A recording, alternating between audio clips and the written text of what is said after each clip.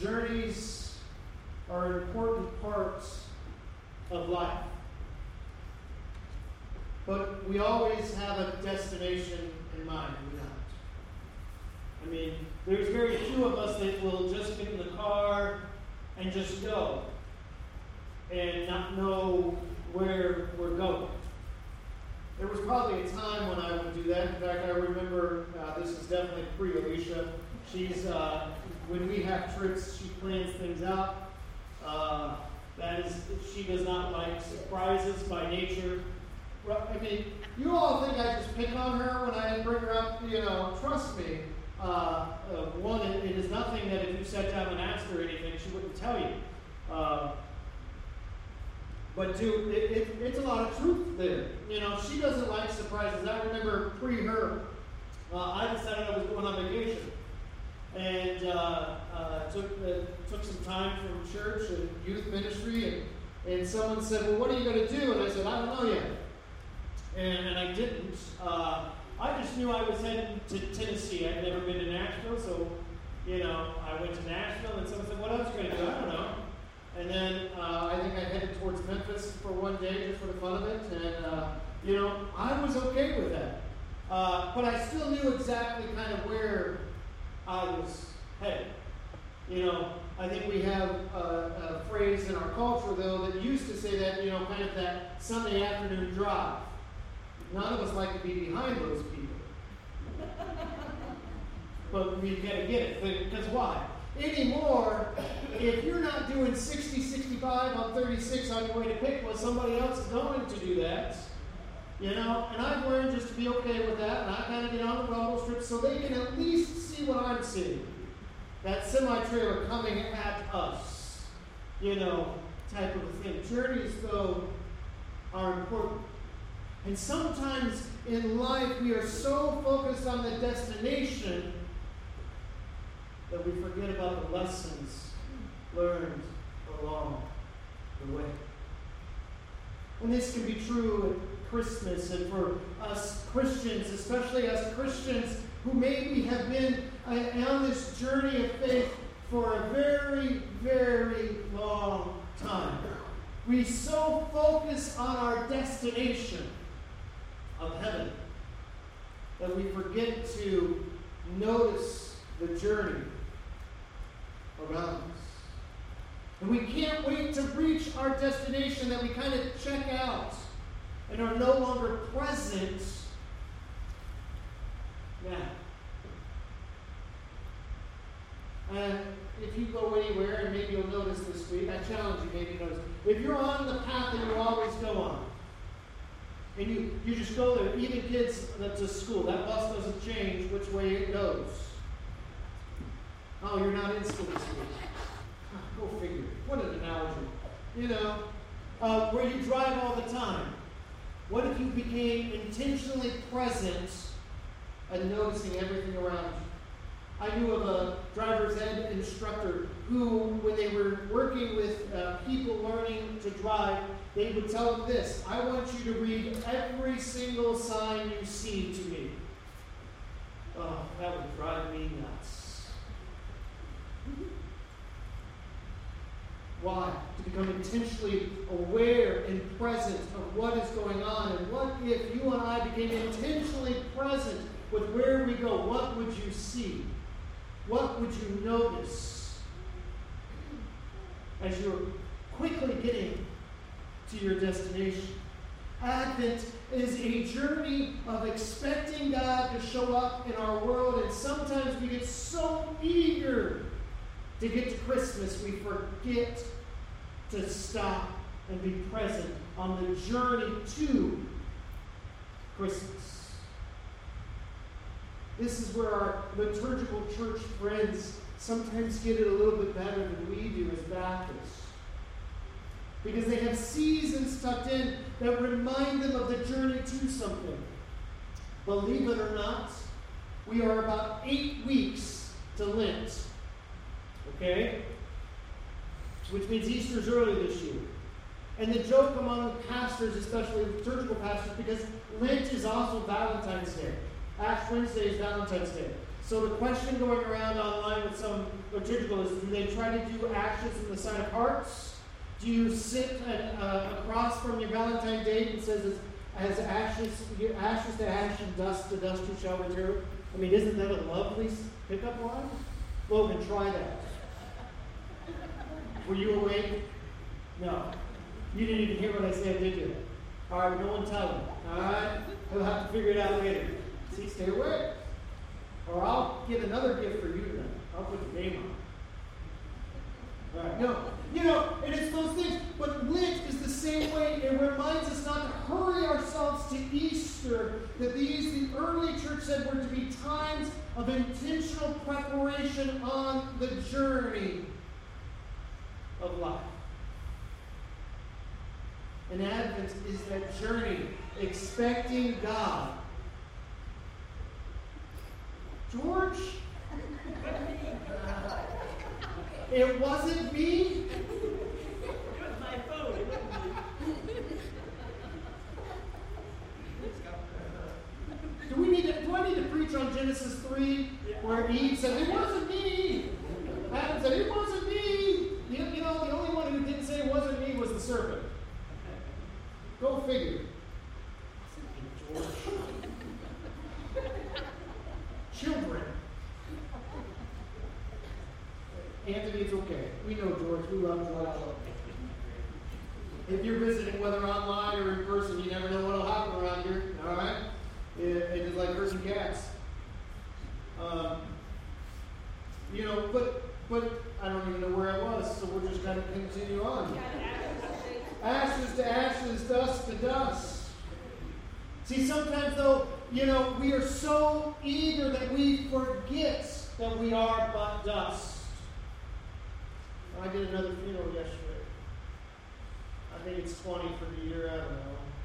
Fortunately, I tell Colin, as I told Bart and Roxanne, I'll do as many community funerals for them if that means they stay away from you all. Okay? So I'm trying to do my best to delay the inevitable. Because whether we'd like to admit it or not, we're all on a path where a pastor could say over top of you, as they were formed from the dust, so we send them to the dust, ashes to ashes, dust to dust, waiting in hope for the resurrection. Advent is the reminder that the nation of Israel, the world to some extent, was waiting in hope for a ruler, because there was a prophecy so many thousands of years ago said that there would come out of Judah a bright morning star. It's an interesting, it's Balaam's prophecy. A star will come out of Jacob, Numbers 24. A scepter will rise out of Israel. And there was, throughout all of history going into that very beginning Advent season, there were people who had heard of this, who said, we got to wait with expectancy of something to happen. And some of these people were the Magi, and they remind us how to travel. Now, let me just go ahead and bust a couple, Christmas maybe traditions. He's in the hospital. I won't make fun of him too much. Our manger scene over here is not biblically accurate. Okay, the wise men really probably need to be back there. Okay, and then when they do show up, the shepherds are already off the scene. Okay, the Magi never make it there that night. And sometimes in our rush to get there, we need to understand the patience and the joy of the journey of traveling. We also say 3, and we also say kings, of which there were probably 3, and they definitely weren't kings. In fact, if we understand the words of Matthew, we realize that these were wealthy individuals. These were people who had a sense they didn't travel alone. There is a cohort of people. I mean, this was an entourage if there ever was one. I mean, This was a big deal. And we read here in the story, according to the Gospel of Matthew, that after Jesus was born in Bethlehem in Judea during the time of King Herod, Magi from the east came to Jerusalem and asked, "Where is the one who has been born King of the Jews? We had saw his star when it rose and have come to worship him." Now, the great debate. What was the star? Was this, maybe so, the alignment of Pluto and Jupiter and the planets coming in? Was this a supernatural supernova? Was this Halley's Comet? Was this just a temporary miraculous star? Well, we know this as it goes on. When they saw the star again, verse 10, verse 9, after they heard the king, they went on their way, and the star that they had seen when it rose went ahead of them until it stopped over the place where the child was. Can I tell you something? This isn't no ordinary star. It may have started that way. As one of the scholars I was reading again this week mentioned, actually, what would be really interesting and very plausible, see, we don't know exactly, and it's probably best we don't know exactly, but there is an idea that maybe this star was actually an angel, because the angels play so much at key points in the Christmas story that tells them exactly where to go. And you may ask, as I did, how did these wise men, these magi, how did they even know about numbers? How did they even know about the coming hope of the Messiah of Isaiah, of Daniel? Have you ever thought of that in the Christmas story? See, sometimes in our rush to get to Christmas, we don't actually ask those questions. But see, they had enough understanding, but they didn't know exactly where. Here is my thought.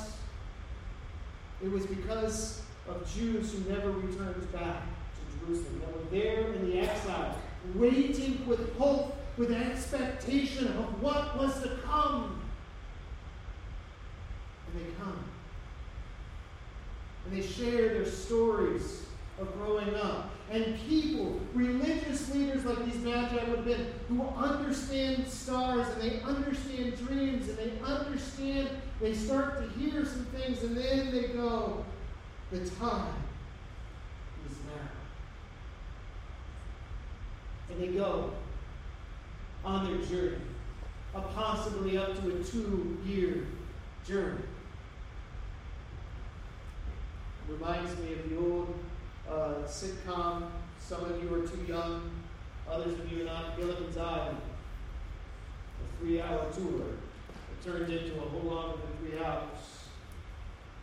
They just knew they were headed. They may have gotten enough information. They're heading over to Israel, to Judah.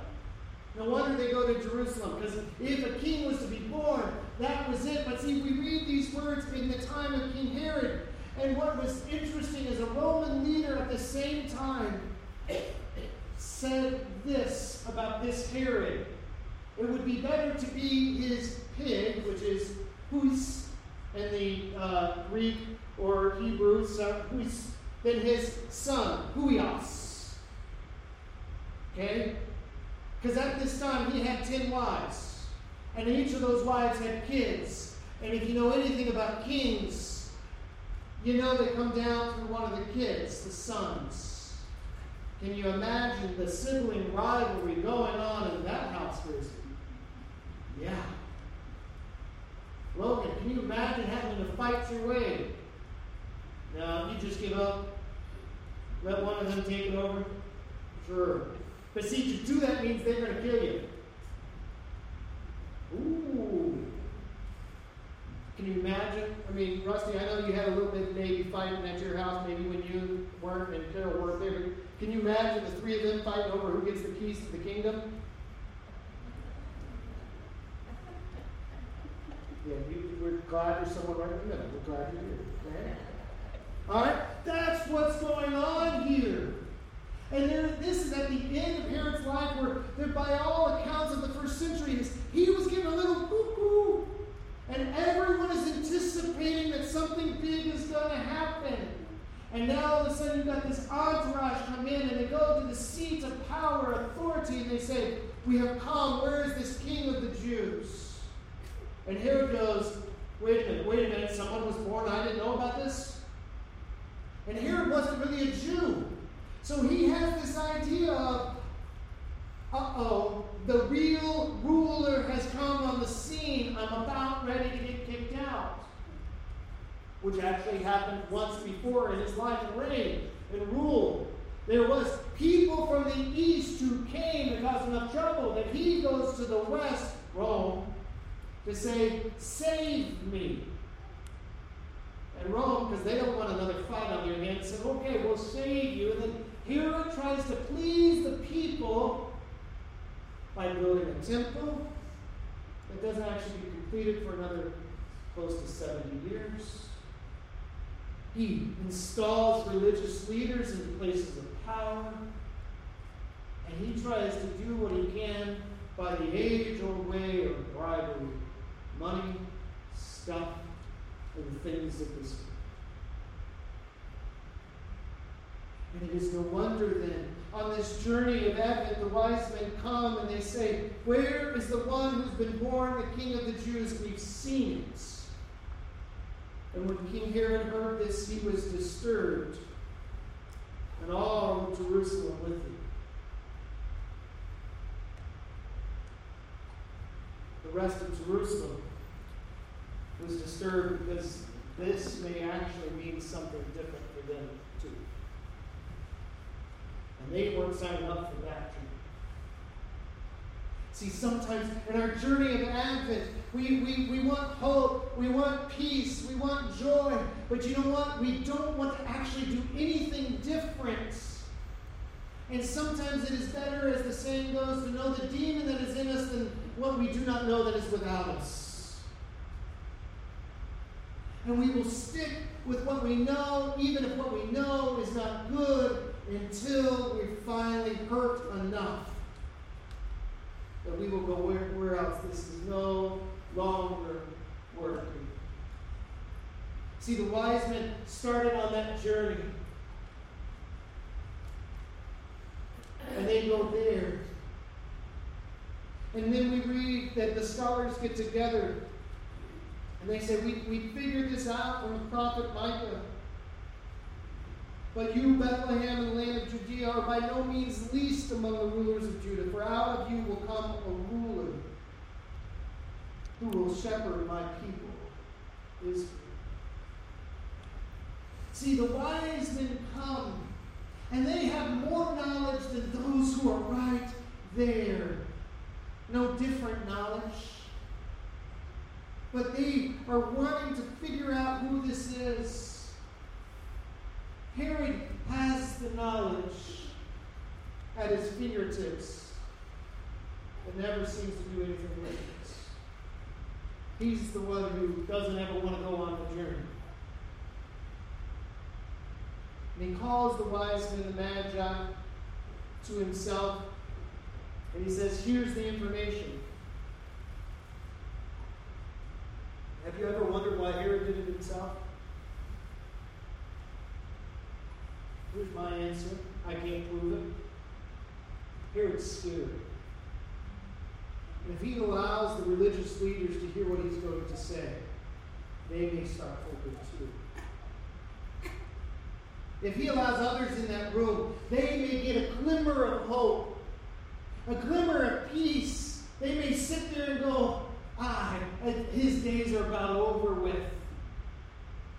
He doesn't want anybody else to know what he knows.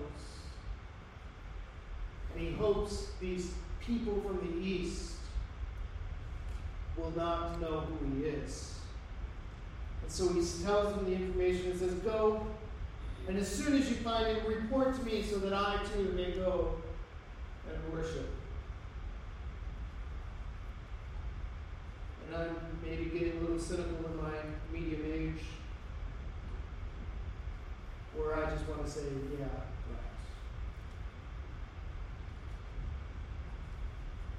right. After they heard the king, verse 9, when they saw the star, they were overjoyed, or as one translation says, when they saw the star, they were overwhelmed with joy. When have you ever been overwhelmed with joy? Let alone with joy. When have you ever been overwhelmed with what God has done? See, part of me thinks, man, how neat of these magi, because they remind us that it's not how we start that matters as much as how we finish. They could have given up when they got to Jerusalem. We tried, but we didn't quite get there. But they come out and God says, no, I don't want you just to start the path, the journey. I want you to finish and finish well. And so they go. And they find out they were just 8 miles off. That's still a day. Anybody who's been on a journey knows that if you're delayed, you go, oh, another day. I don't know how many times, especially with Eliana, we're almost there. And she's like, how much longer? And just for the fun of it, because I'm her father, I say, only about 20 more hours, sis. And she goes, ah. And then she goes, you're lying. Glad you know it's not 20 hours. And then there have been moments on our journey where she finally sees something that reminds her of the glimpse of the fact that we are almost there. And she goes, all right. And I wonder if this Advent season, we need to be overwhelmed with joy because we see God break through again and again and again. We get a glimmer of joy and we got to go, we got to stop and we got to go, wow, we're almost there. And how many of us, sometimes myself included, we just go, when will you show up, Lord? How long, oh Lord, until you come back? I'm done with this place. And maybe we need to hear the words of Revelation that remind us of that when he says, just a little while longer.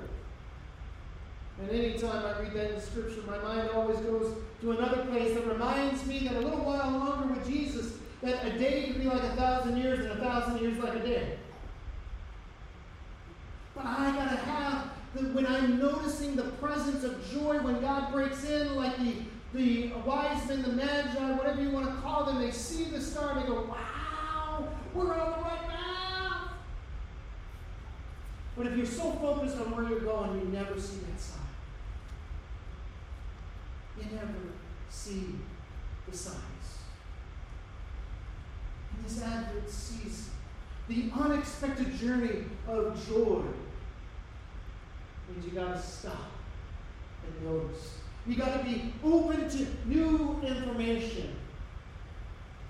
They finally find out it's Bethlehem, but then they see the star, and it isn't just the city or the village of Bethlehem, but that star, that angel, goes right over the house where Mary, Joseph, and the child, Jesus, is. Where is the Lord leading you? How are you going to finish strong? I ask you to do 2 things as I wrap up. 1, experience the joy of Christ. They were overwhelmed with joy. And on coming to the house, they saw the child with his mother Mary, and they bowed down and they worshipped him. I don't think they really knew the full extent of what this worship was going to look like. They thought they were paying homage and worship to a new king. They forgot that it wasn't just a new king, it was the king of old, the king of all. But they got it. How many times, though, we don't get it? And then, being warned in a dream, God shows up again. They go back to their country another way.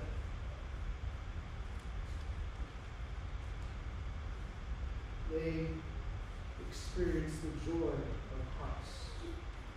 They didn't just experience the joy of Christ, they expressed the joy in giving. See, we experience joy, then we must express joy in giving.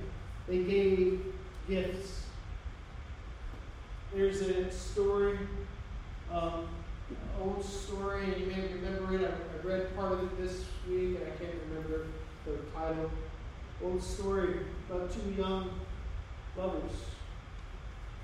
Young people, they didn't have much money. The wife, though, had beautiful, beautiful, long, long hair. The story says all the way down to the knees. It was really the magnificent quality that she had. The husband had this wonderful gold watch. About all they had to their name. And it's coming to Christmas, and they both are trying to figure out, I'm paraphrasing, so please don't hit me too much. They're trying to figure out, what do they get their other one? It's the same thing Alicia and I do every year. What do I get her? I mean, she needs a lot. She puts up with me, so, she doesn't already have everything, Calvin, because she has me. I know that's how you feel about, Yvette, but she has everything she needs with you. Oh, it was the other way. Okay, yes, that's more true. What do you get? One another. They sat and they wondered and they went, and finally, the woman, the wife, she figured it out. If I cut my hair to a bob and I sell it, I can buy him a little chain for that watch. Oh, he'll love it. It'll go great. And so she puts her plan into action. And he, the young man, the young husband says, what can I get my wife? I got it. I will go sell my golden watch, and I will get her seashells and a comb for her lovely flowing hair.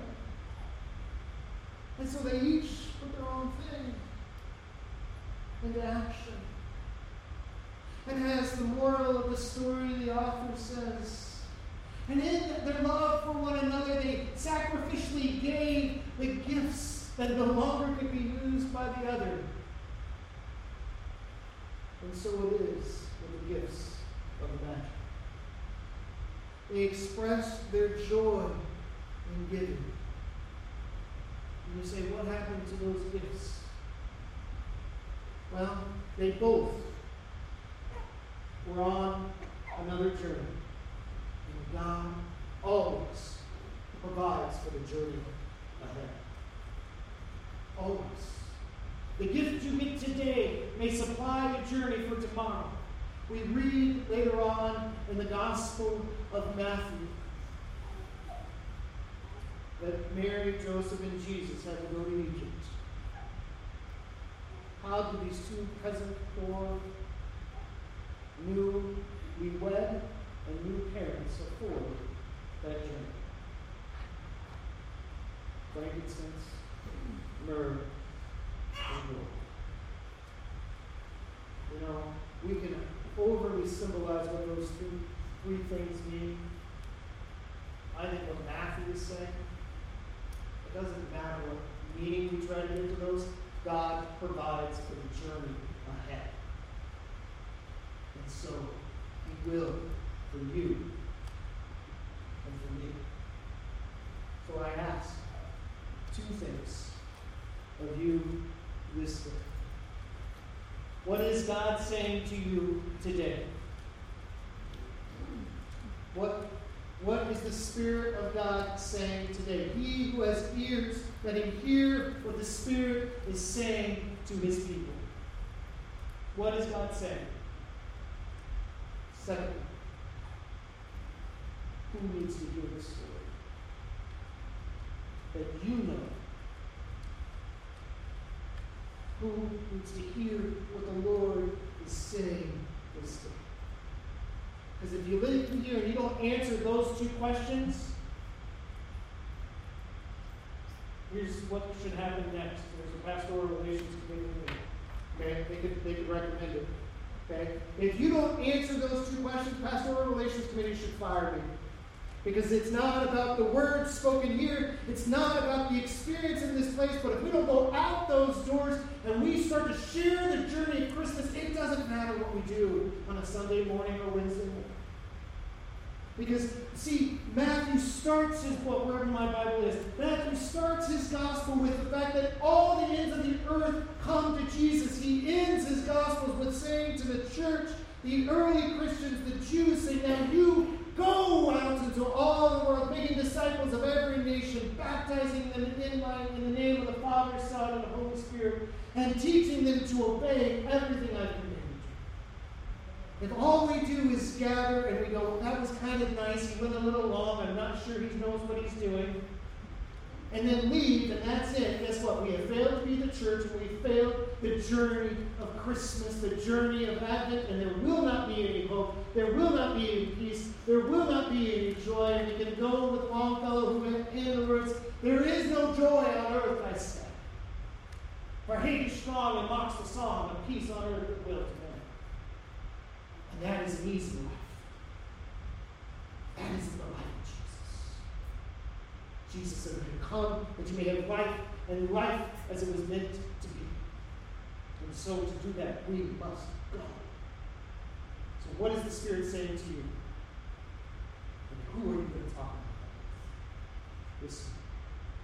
If you don't do those things, we will miss the joy. And we will no longer be able to be overwhelmed with joy. We'll get fleeting things, but it won't last. And then we will run the risk of being like Herod, the religious leaders of Matthew's story, throughout the story of Jesus. They knew it. They saw it. They experienced it. But it didn't do a thing. May that not be us this day. We pray with you, Father God. I ask that you just help us to not miss you, not miss the journey of Advent, of Christmas, not miss the joy that can be present. Lord, we ask that you would just continue to help us to see you and to be overwhelmed with your joy, that we would be present to your joy, so that in all ways we may express that joy as you did in giving. And for God so loved the world that he gave. And may that be true of us this day. Lord, I ask that you would be with us as we continue to worship through singing and living this out this day. That we would do so under your power, your guidance, and the wisdom of the Holy Spirit, who will guide us in all things. Lord, we thank you and we love you. We pray this in Jesus' name. Amen. If you are able, please stand.